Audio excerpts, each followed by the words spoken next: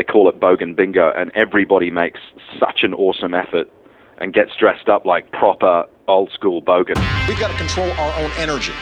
That's not something that I read in the news. That's something that I'm hearing from people in this industry. It became very clear that they were telling Saddam what he wanted to hear. We are facilitators of the discovery process. Energy is essentially a very political business. It's not being honest with me. It's being honest with yourself.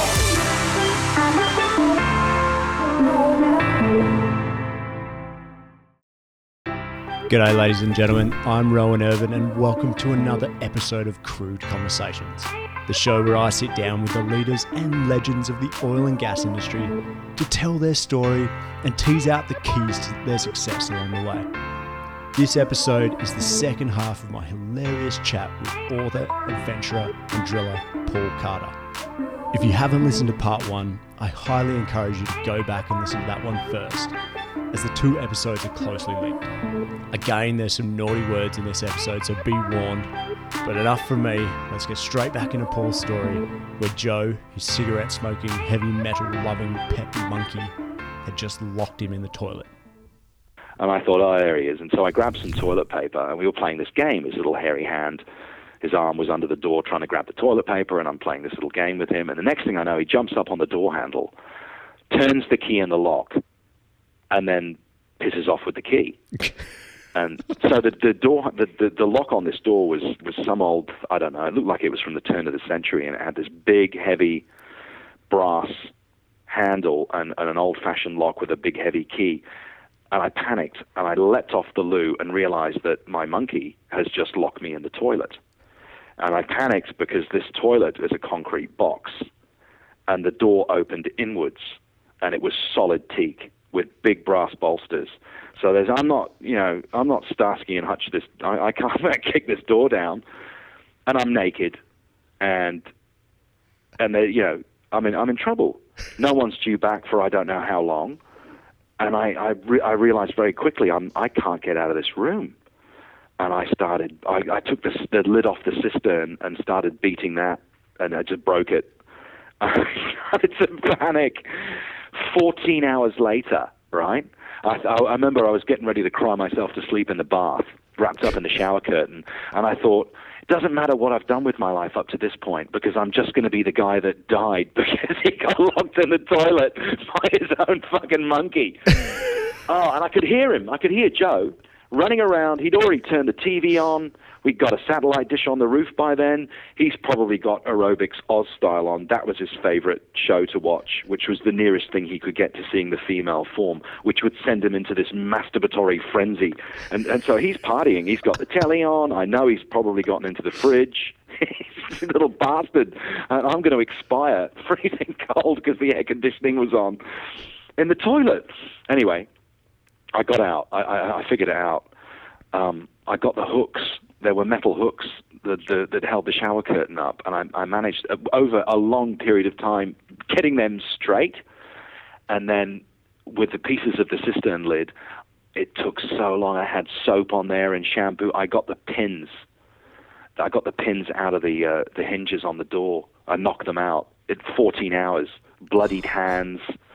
And I got the top pin out, and then I was able to break the door down from the top down. And I staggered into the hallway, all bloodied and naked and freezing. And he's sitting on the couch with the remote on his lap, fast asleep. And he just kind of looked over and went, "Oh, shit," and bolted. I didn't see him for a week.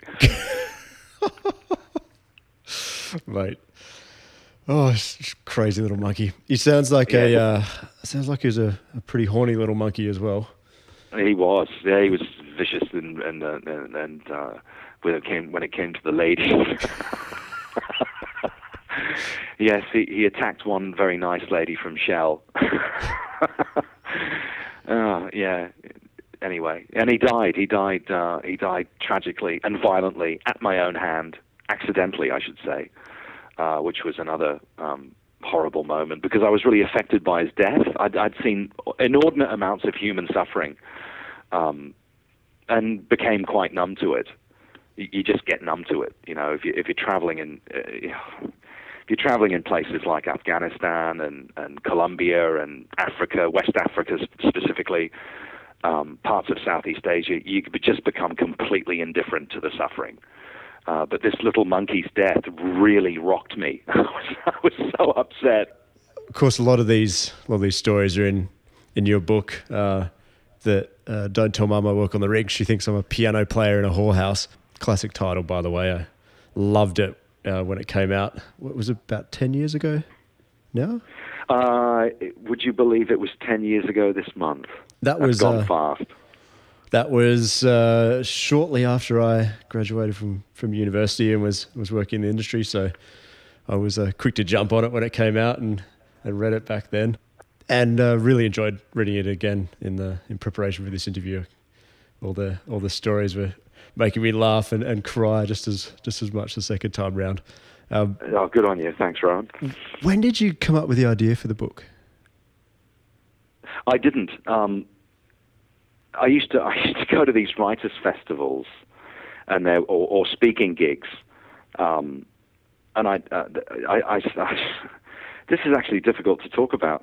There was a couple of, for example, the Melbourne Writers' Festival is widely regarded as the country's premier writing event, and I somehow got an invitation to be a speaker at this, which sent me into a panic because all my peers would be there, including a couple of writers that they figure very largely in my value system when it comes to writing. So I was nervous. I was extremely nervous. And people would walk up to you afterwards or at an event like that, and they would say, can you give me some advice on getting published? And I'd go, yeah, what do you want to know? And they said, well, I've been working on this manuscript now for 18 years. My wife left me. I hardly noticed. I quit my job. Now I drink heavily, but it's nearly finished. And this person's pouring out their heart and soul, and has poured everything they've got into this manuscript. And I couldn't just stand there and say, when they asked me, how did you get published, and just say, oh, you know what, it just landed in my lap. I wouldn't say that. I'd say, oh, keep going. Don't give up. Just keep going. The truth of it is that it's incredibly hard to get published. Any of the big global houses, Macmillan, Simon & Schuster, Hachette, Random House, Penguin, the list goes on, they receive hundreds of unsolicited manuscripts a day. And they would publish less than 1%. So if you start looking at the numbers involved and the amount of work that gets overlooked or not picked up, it's staggering, absolutely staggering. And I realized I had to just sort of stop doing that and just tell people what happened. And what happened was, it was just post 9/11, and the oil and gas community had a kind of a knee-jerk reaction to the sudden paradigm shift that happened for the whole planet about security. And the campaign we were tendering for was that work in Russia, in Yuzhno. And the Russian system that was in place at the time took a very, very long, hard, and slow look at all of this Western technology and Western infrastructure and Western personnel that were going to come flooding into that part of Russia. And they had a very serious and very heavy and convoluted process for vetting individuals to be approved to work there. Part of that process was a psychiatric evaluation, and it wasn't anything that I'd experienced before with requirements that came close to that. This was a full-on pick your brain box apart and pigeonhole everything. Testing, lots of questions, verbal tests, role-playing, all kinds of stuff that just right out of left field. And because there was a lot of people to get through, and it was expensive, these things were booked well in advance. And so I find myself arriving at Changi, Singapore, having just come from a job out of Vung Tau in Vietnam, where my back-to-back hadn't arrived. We had well control issues, and I'd been on the drill floor for about 72 hours without any sleep and just working, to the point where the medic was giving me drugs to keep me awake, because you fiddle with your sanity after 36 hours. I don't care what anyone says. You are not mentally competent if you're sleep deprived for that period of time. And so I was in this bad headspace and not happy at all, and arrived in Singapore and to be immediately told, no, you can't go to the hotel and pass out. You've got to go to day one of your 4-day psychiatric evaluation. So you can imagine the mental space I was in when I arrived at this place, and I find myself in this guy's office. And he's asking me questions about my relationship with my dad, which is appalling, by the way. So I of course, I stood up, told him what I thought of him and what I thought of the whole process, and everybody can get, how it is, and stormed off, leaving him trembling. I was slamming doors and throwing stuff and abusing everybody, and I went back to the hotel, and I fell into a beginning of what was to be a coma. Was rousted out of that coma by my boss, who said to me, now listen to me, Horse, you need to write a letter of apology to that guy, and because you kind of physically assaulted him, right? So you're in trouble, and there's police involved, and you need to write a very long and very thorough apology to him. And we've explained why that happened, and it was kind of our fault because we were worried that you would miss your appointment and months would have to go by, and he's agreed to reevaluate at 9 o'clock tomorrow morning, and so on.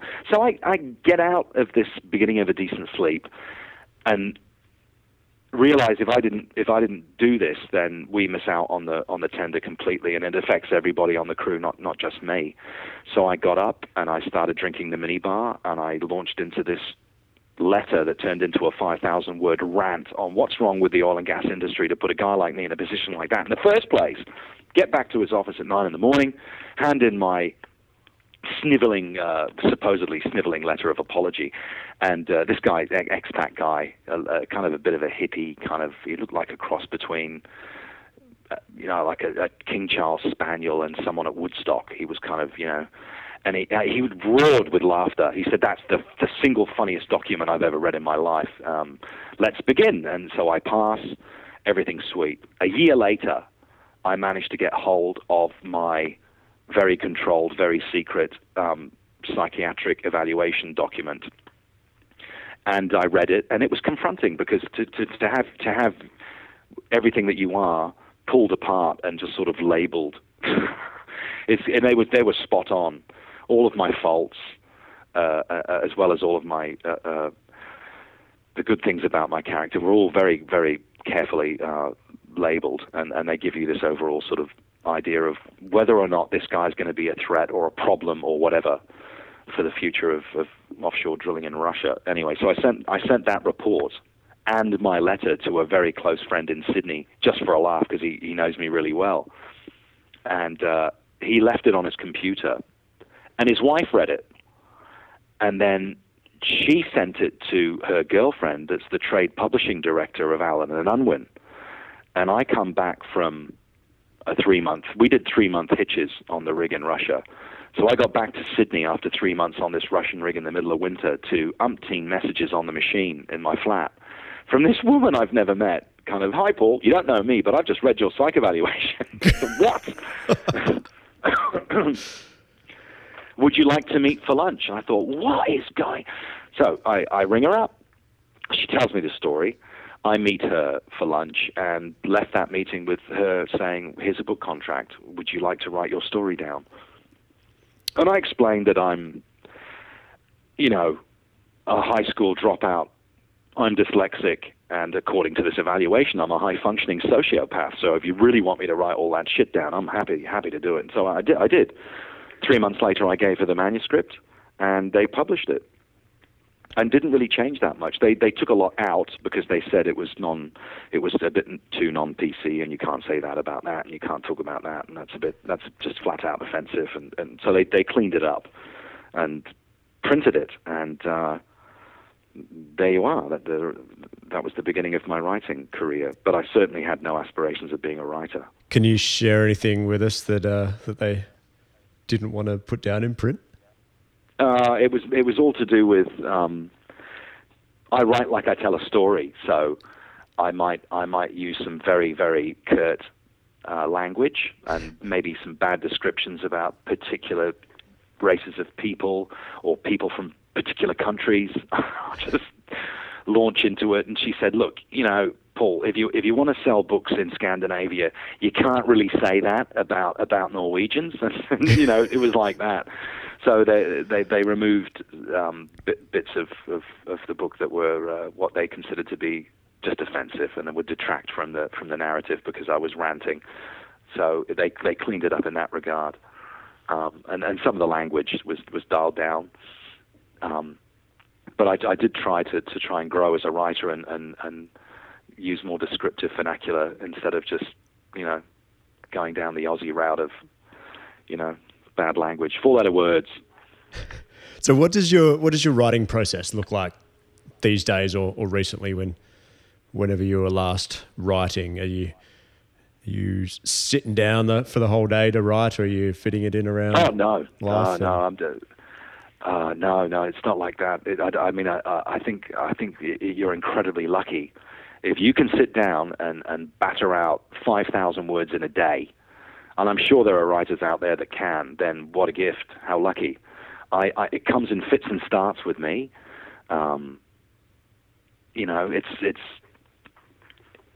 might have nothing or no inspiration for a month, and then I'll get this sort of squirt of 2 or 3 hours where I'll just go nuts and I'll write down 2,000-3,000 words in one sitting, and then I'll leave it alone and I won't go near it for 2 or 3 days or more, and then I'll revisit it.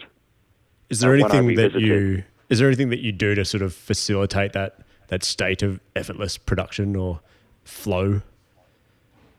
Yes, it used to be drugs and alcohol. Now you're an upstanding citizen of society with kids and wife. It used to be like that. I mean, look at your hell. You could just throw 2/3 of all your favorite albums straight in the bin if it wasn't for drugs and alcohol. Yeah, tell me about it. So I would often get my write on after I'd had maybe 3 or 4 whiskeys, and hit it. Nowadays it's different because I've got 2 children under 10 and 2 jobs. So if I'm going to write, it's usually late at night when the house is asleep, but my brain isn't, and I'll find 2 hours sort of between 10 and midnight or midnight and 2 o'clock where I'll go into my study and start writing. So it takes me a lot longer now to produce a book than it used to before I was, living in the burbs, married with 2 kids. All right, well, I'd like to shift gears quickly just back to the industry a little bit. I mean, we were chatting the other day and you had an interesting description of people's perceptions of Houston being far from the reality, which I couldn't agree more. I think this concept of perceptions versus reality really applies to the oil industry as well. Often it's sort of viewed from outsiders as a guess of faceless sort of evil corporations at times, and really it's a bunch of people like you and I, and we're responsible for the energy that underpins the prosperity of the society. If you could dispel one common misconception about the industry, what would that be? I think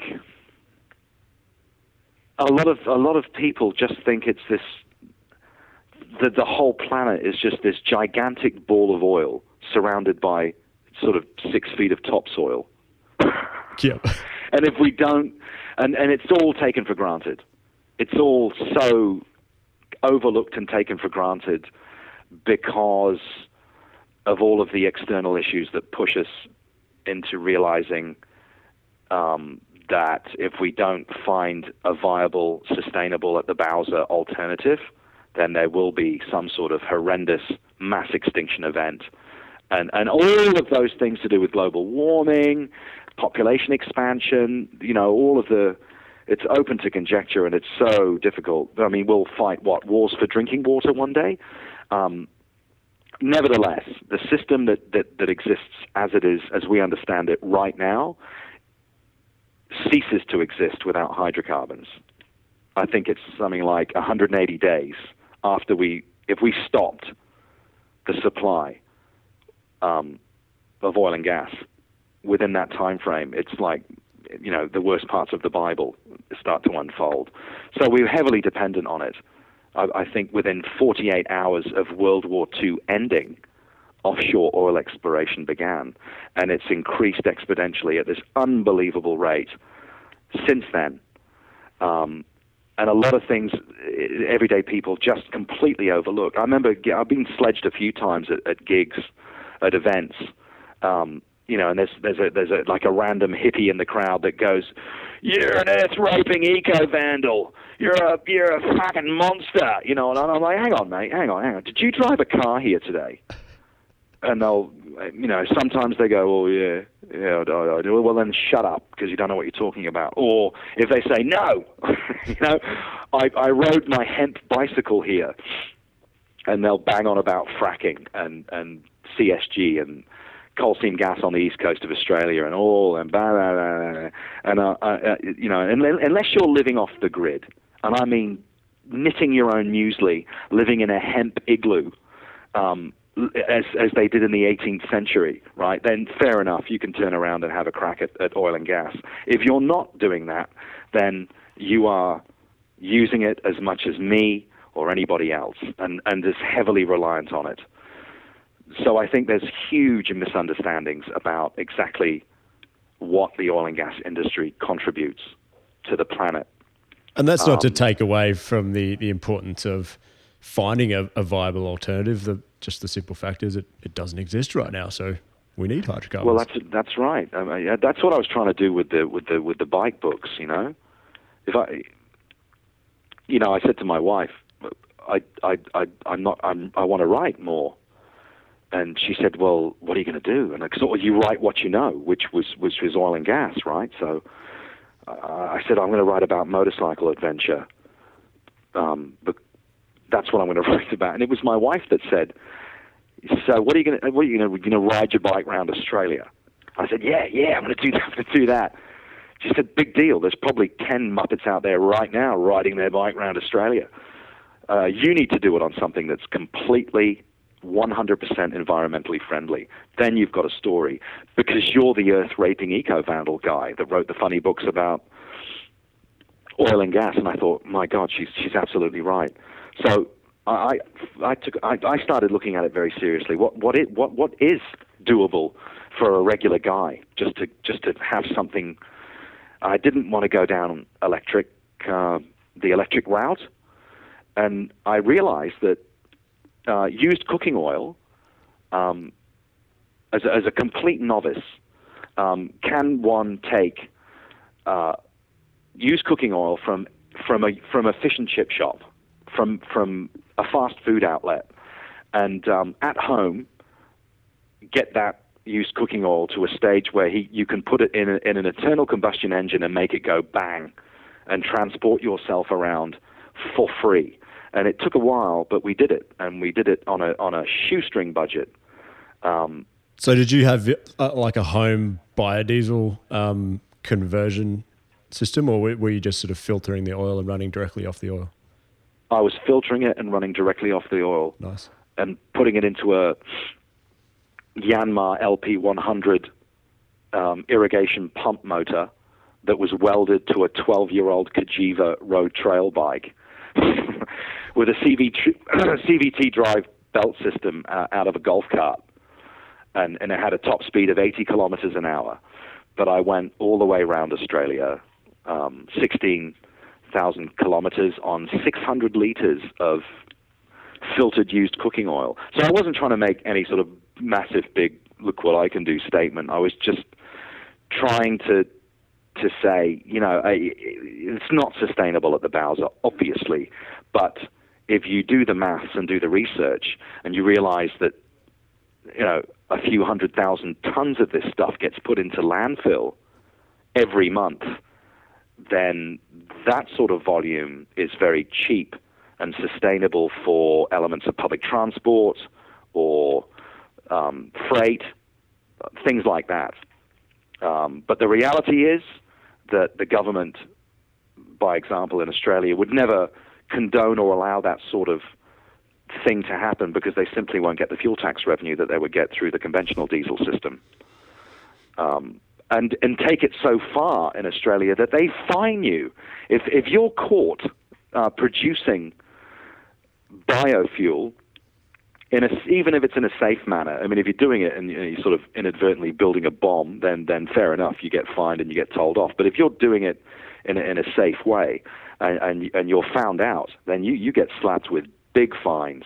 And I felt very sorry for the people I ran into when I got out of the built-up areas in Australia and went out into the bush, into the farming areas, and I'd park, because this thing sounded funny and it smelled like fish and chips. It was kind of doof, doof, doof, doof, doof, doof, and I'd pull up outside a hotel on the main street of Whoop Whoop out in the middle of nowhere, Queensland, and these blokes would walk up to me and go, "Hey, mate, hey, is that thing running on biodiesel?" And I'd go, "Yeah."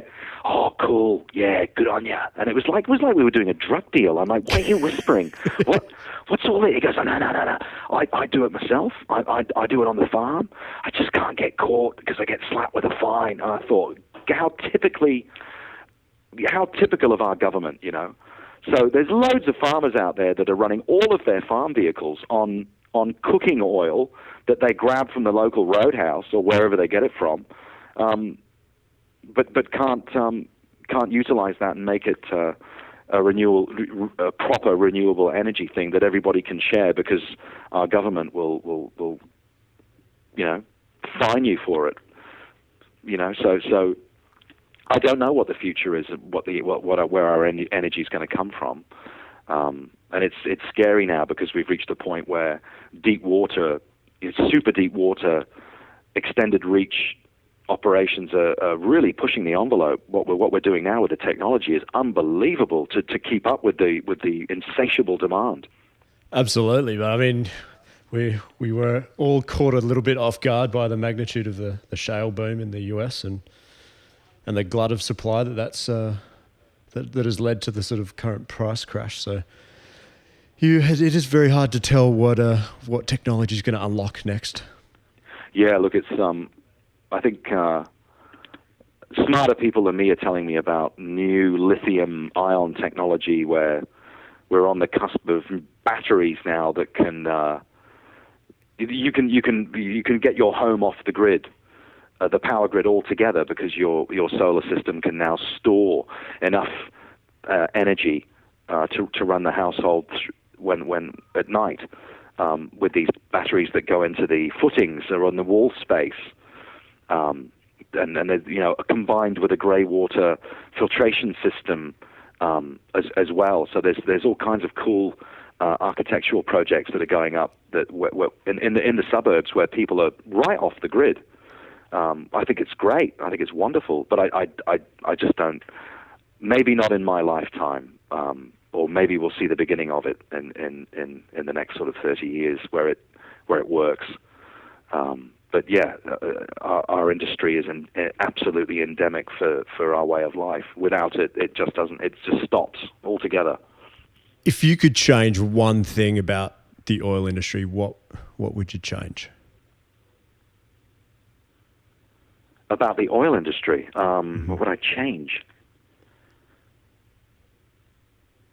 Oh God, Rowan, that's a hard question. Then I'm doing my job.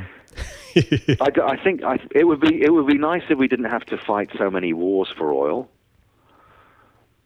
You know, it would be nice if we didn't have to look at landlocked bodies of profit or waterborne bodies of profit and then go and have a full-on war for it because it's easily accessible. It would be nice if we spent the money that we do spend trying to get to the stuff that we consider to be easy on pushing the boundaries of tapping into unlimited reserves. I mean, look at the planet. What is it, 60% water? And we only know less than 10% of what's down there. We've only mapped or done any sort of seismic work on the periphery. It would be safe to assume that there are hundreds of billions of barrels that we just can't get to yet, that would buy us some time to come up with an alternative that does work, instead of just attacking one another and fighting over it. Yeah, you'd Is think that with... Is that too bold a sweeping statement to make about No. changing anything? No, not at all. I mean, I have to agree with you. If you think about like the advancement of autonomous vehicles and subsea drones, you can imagine a situation where you've got autonomous vehicles shooting seismic surveys in very, very deep water and finding prospects and then setting up subsea drilling rigs that don't require any human intervention or human control at all. And there's a lot of possibilities in the pipeline. I can remember having the technology is just the leaps in my time. I mean, unbelievable. You just go on LinkedIn. You know what? It makes me laugh because I remember when I hate social networking. I'm useless at it, right? But I remember joining LinkedIn when it started, and suddenly you're in that network of the global, the internet, and all these drilling hands and blokes I hadn't spoken to or run into in years would pop up on LinkedIn, and you get that little photograph of their profile photograph, you know, and if it was a drilling guy, there you go, bang, there's a photograph of a bloke just covered in shit, and he's standing there and he's holding onto the brake, and he's an oil man. He's got his foot up on the slips, or he's leaning against the drawworks, and he's an oil man, you know. But now, bing, up comes Bill Smith, who's a tool pusher, and he's in the cyber. He might as well be in a dinner suit. He's in this lovely Captain Kirk cyber chair in the Perspex bubble thing with the bank of monitors, and it's wonderful. He's in complete refine. It's better appointed than my lounge room, and he's kind of there, and it's kind of ooh, and then you realize that the directional guys, you know, they don't actually get anywhere near a helicopter now because they're drilling that well from the office. It's all in real time. All their downhole information and everything that they're doing is happening from a nice, comfortable office in downtown Houston or downtown Perth. It's integrated fly-by-wire, you know, cyber chair. I really struggle to wrap my head around the technology that's going on right now. Unbelievable. And of course, the further those guys are away from the moving parts, the safer it is, and so that's a real positive move for the industry for sure. Yeah, no, it's incredible. I mean, I think back to just my short time, you know, to go back to the late '80s, and it's diametrically different. Unbelievable changes. You know, just the thought of a man not having to even go anywhere near the rig to do his job because of computers. It's just unbelievable. It's incredible. So I think we're going to see some amazing leaps forward in this century. Well, this century has to be as big a jump as the space race was in the '60s right now. If it's all going to pan out in a good way for us in the future, this is the century that will mark significant change for all of us. And if it doesn't, then that's when I get scared for my kids and their kids' generations, what it's going to be like, you know. Yeah. I couldn't agree more. Well, Paul, I've got a few rapid-fire questions to finish up the interview on a slightly lighter note. There'll be pretty quick questions, but feel free to fire back with a long answer if you've got someone. The first one would be, you walk into a bar after a month on a dry rig. What do you order? A Macallan, 18, neat, a triple. Oh, you've got me salivating at as we speak. It might be inappropriate for you to be drinking one right now early in the morning, but it's late in the evening for me, so I might have to grab a nightcap after this. Good man.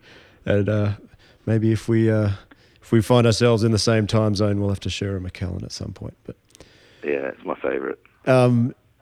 Name one person you consider to be successful and why. What, anyone on the planet? Past, present, anyone When you hear the word successful, who pops into your head? David Attenborough. Why? Because he's one of my heroes, because he's gotten to do exactly what makes him happy for a career that's lasted 60 years.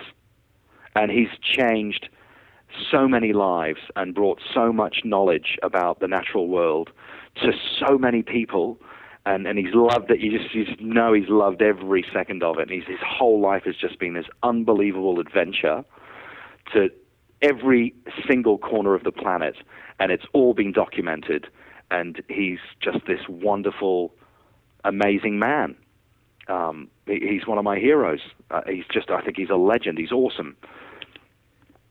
I think that's the definition of success, it's not money, it's not power, it's just it's in your constitution. It's the pursuit of happiness. It's being happy with your life and your family. That's success. If you're at peace with yourself, if you're doing something that makes you happy, it doesn't matter what it is. That's success. That's getting up in the morning and going, yeah, you beauty, I'm off to work. I'm doing it. I'm doing my thing. That's it. It's that simple. I think it gets so overcomplicated when people put these pressures on themselves to have stuff, just stuff, the bigger house, the car, and the whatever. I used to be like that. I was all about the having some possession or some motorcycle or something. I thought, that'll make me happy if I get that, if I do that. It's not. It's just stuff. If it's really nice stuff, it goes to someone else when you snuff it anyway. It's just a thing. It's what you're doing, how you're changing your kids, and how you're interacting with your family and friends, and that's the meat of it. That's what it is. So as long as you're doing something that that makes you truly happy, and you go to bed at night and sleep the peaceful, restful sleep of a chap that's happy, there's no substitute. That's it. Very sage advice. I couldn't agree more. Oh, good. If you were to take 6 months off to study with someone, past or present, who would you pick and what would you study from them? If I was going to take 6 months off to study with anybody, past or present, mm-hmm. I would... oh, God, that's a hard question.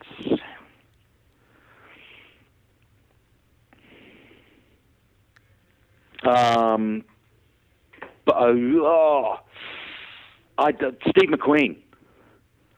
I'd take 6 months off to do an advanced driver training course and motorcycle racing course with Steve McQueen.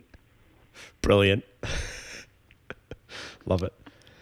What? Yeah, that's it. I love my cars and my racing bikes, and he's kind of a hetero fat cat, middle-aged, misogynistic, boozy, kind of race pig. I think if you were going to do something like that, he's the kind of character that could be loads of fun. That'd be brilliant. You'd be lucky to survive the 6 months, but it'd be a lot of fun. Yes. Now, apart from your own books, of course, what books have you gifted the most to other people? Oh,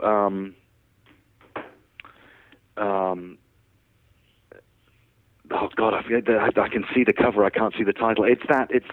You get them on Rig Zone. It's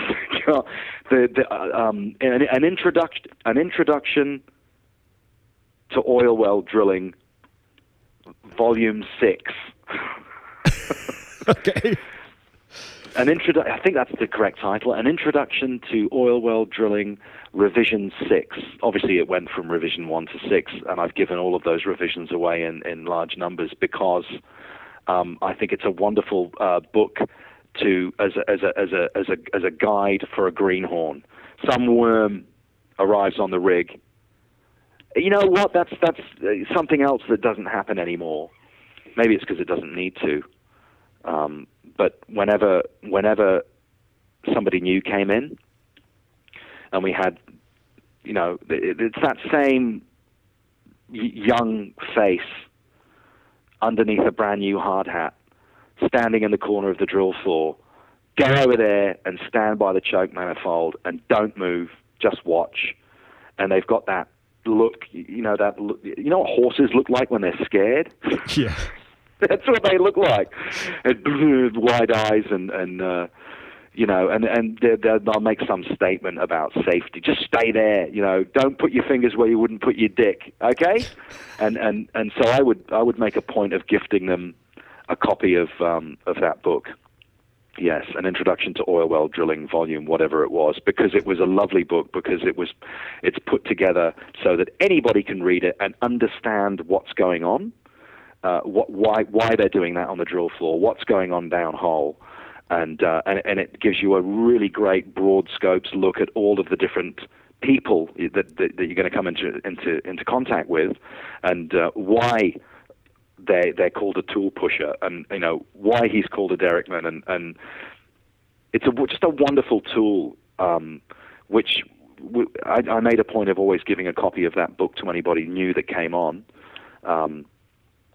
instead of just giving them a tally book and yelling at them, So I think if that's the most prolific piece of literature that I've given as a gift or given to someone, it would be that book.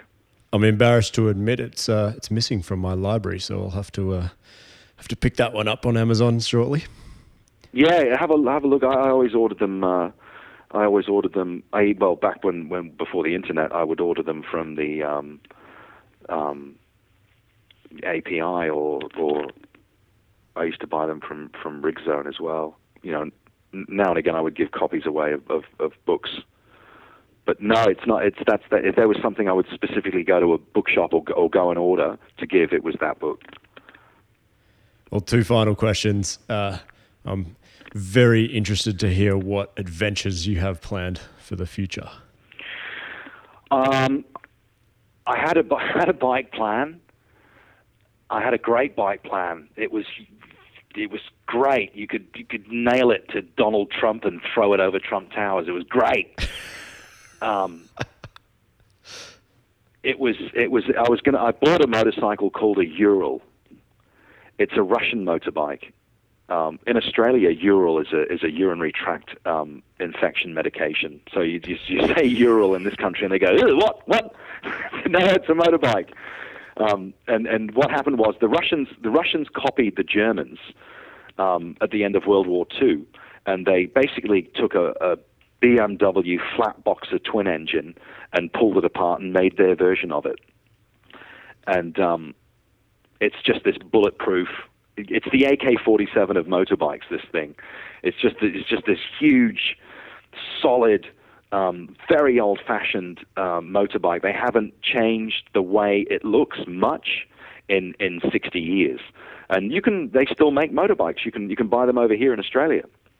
So it's a very robust, very agricultural-looking motorcycle, and it comes with a sidecar, and the sidecar's huge. The sidecar's designed to house a .30 caliber machine gun, but obviously I didn't order one with a gun, and it's got this great system where the sidecar wheel is also driven, and it has a reverse gear.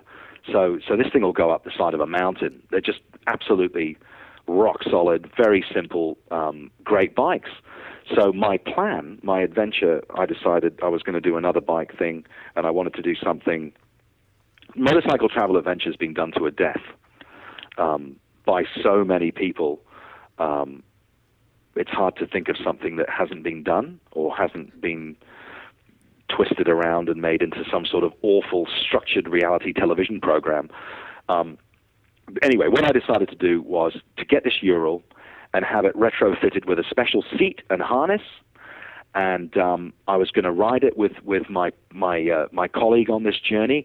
That was a 13-year-old adult male chimp called Jocko, who is the pet of a wealthy Japanese industrialist that I know, and he's had Jocko since infancy, but Jocko has a natural penchant for motorbikes and rides a Honda 50 He can do wheel stands on this thing. He's quite a little biker. So several trips to Japan, several trips hanging out with Jocko, karaoke bar, doing the near-death bloated last stages of Elvis with the cushion up my jumper while he's going, we really bonded as men. And so I convinced his owner can I please have Jocko for a month? Because I'm going to ride around all 4 Japanese islands on a Russian Ural with Jocko in the sidecar. And he said, okay. So I'm thinking, well, it's going to be great. I'm picturing us having a cold beer at the end of the day, overlooking the mountains, over the campfire. And Japan really is the only country in the world where you could actually do something that idiotic and do it legally and be properly insured to do it, which involves getting their roads and traffic authorities' permission to take a large and very powerful primate on a motorcycle journey. And they said, okay, you can do it, but you've got to have a properly qualified primate veterinarian follow you around with a gun, a tranquilizer gun. And so I find the right vet with the right weapon, and he's a BMW rider. So we get it. We get everything in place. It's all good to go. And I organized the bike, had it retrofitted with the seat and the harness. I even got him a special helmet and jacket, and I sent it over to a pipe holding yard in Sendai with some oil field mates in Japan offered me very kindly a small storage shed where I could put the bike, and Tucker was going to grab Jocko in his late model Honda Civic and drive him up to Sendai, get him on the bike, and get him used to being in the sidecar for a good few weeks before I was going to arrive and start the trip. So my plan initially was to take the biodiesel land speed bike, the one that we built 3 years ago, to get the land speed record in Australia on the Salt. And then a week after that, I was going to fly to Sendai, grab the bike out of the pipe storage yard, get Jocko, drive it down to Tokyo, get Jocko, and start the journey. And that was all set up, and it was all ready to go. We did the land speed thing, got back to Perth, and there's this look on my wife's face, and I said, what? And she just said, turn on the TV. And it was the tsunami that hit Sendai. Jocko was doing eccentrically bigger circles, bigger laps around Sendai with Tucker, getting him used to being in the bike. And by all accounts, he was completely at peace. He was doing what we Aussies refer to as dick watching. So he was so comfortable on that bike, he was asleep with his head slumped forward and a long string of drool connecting his bottom lip to his crotch. They were chucking one of his sleeping laps, and it's all gone. It's gone. He's gone. Everyone's gone. So that scuppered my plans completely. It's terribly sad. I successfully managed to kill another primate. That was my plan, but obviously I can't do it because, motorcycle riding chimps don't grow on trees. Right. That's tragic. Yeah, it's it's tragic. So right now I'm without a current adventure. But stuff happens all the time, so I'm working on it. I do hear you're working on a film though, based on some of these fantastic stories you've told us today. Yes, the feature film adaptation of Don't Tell Mum is in development with a Australian firm called Madman Entertainment. So it's in its 4th draft screenplay adaptation. Which is really exciting. I've read it. It's funny. I suppose it's best described as, when I ask them, they say it's like Train Spotting, Lock, Stock, and The Hangover thrown into one. So it'll be it'll be a roller coaster ride. But you know what? It will be a good, decent, accurate look at oil and gas as it was in the past, not now. That's fantastic, because there's not a lot of that out there in the film world. Well, no, and it's sadly that sort of proper farmyard malviolence doesn't really exist in oil and gas anymore at all. So I'm going on the screenplay, if what's in the screenplay is transferred, it's like looking at a concept car. I think a lot of what you see in the concept at Geneva every year that finally translates into final production is there's a lot gets left on the wayside. I hope that's not the case with the screenplay when it does get turned into the film, because the screenplay's brilliant. I love it. It makes me laugh out loud. So I really hope that when they get to the stage of shooting, it'd be a wonderful adventure to just sit in the periphery and watch that happen. If you could pick anyone in the world, who would you pick to play you? To play me?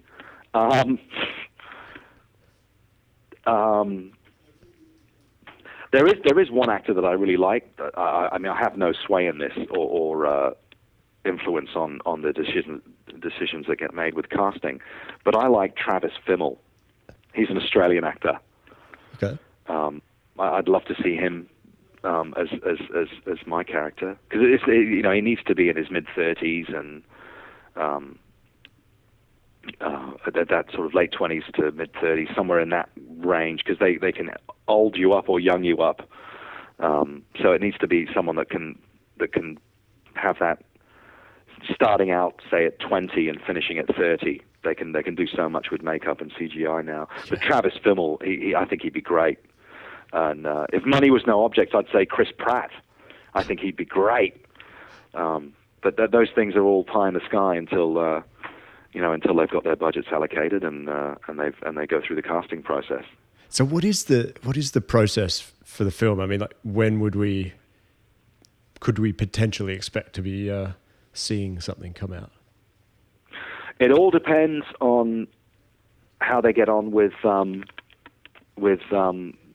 casting and that process, because often if they're lucky and they get a named actor, a big name actor or someone like that, they're often sort of booked in advance. They might say, John can do it, but not until summer 2018, because he's committed to all these other things that he's doing. So that can slow the process down. Also, getting their budgets together can take time, and access to locations, because they need to have the Colombian jungle, they need to have the Russian tundra, they need to have the Middle East. There's a lot to coordinate in terms of locations as well, and of course access to rigs. You've got to get access to rigs, which is, as you well know, time dependent. Of course. So, although there's probably a few kicking around at the moment, so might be right timely. I'd love to see them start production early next year, which is the plan. Wow. In which case, you could be walking into a cinema in 2 years' time and watching Don't Tell Mum.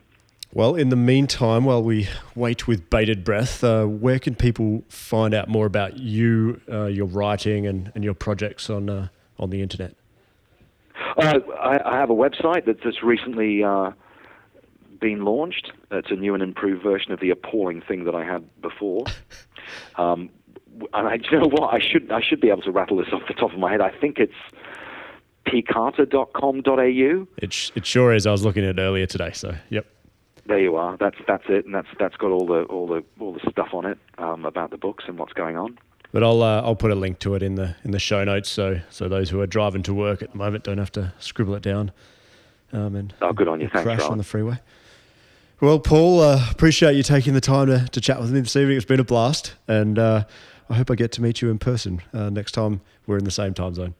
Oh, next time I'm in H-Town, absolutely, I shall look you up. Sounds I love good, Houston. Mate. We'll grab a Macallan. We'll go to Poison Girl and we'll have a Macallan. That's this bar on Westheimer. Right, I'll scope it out.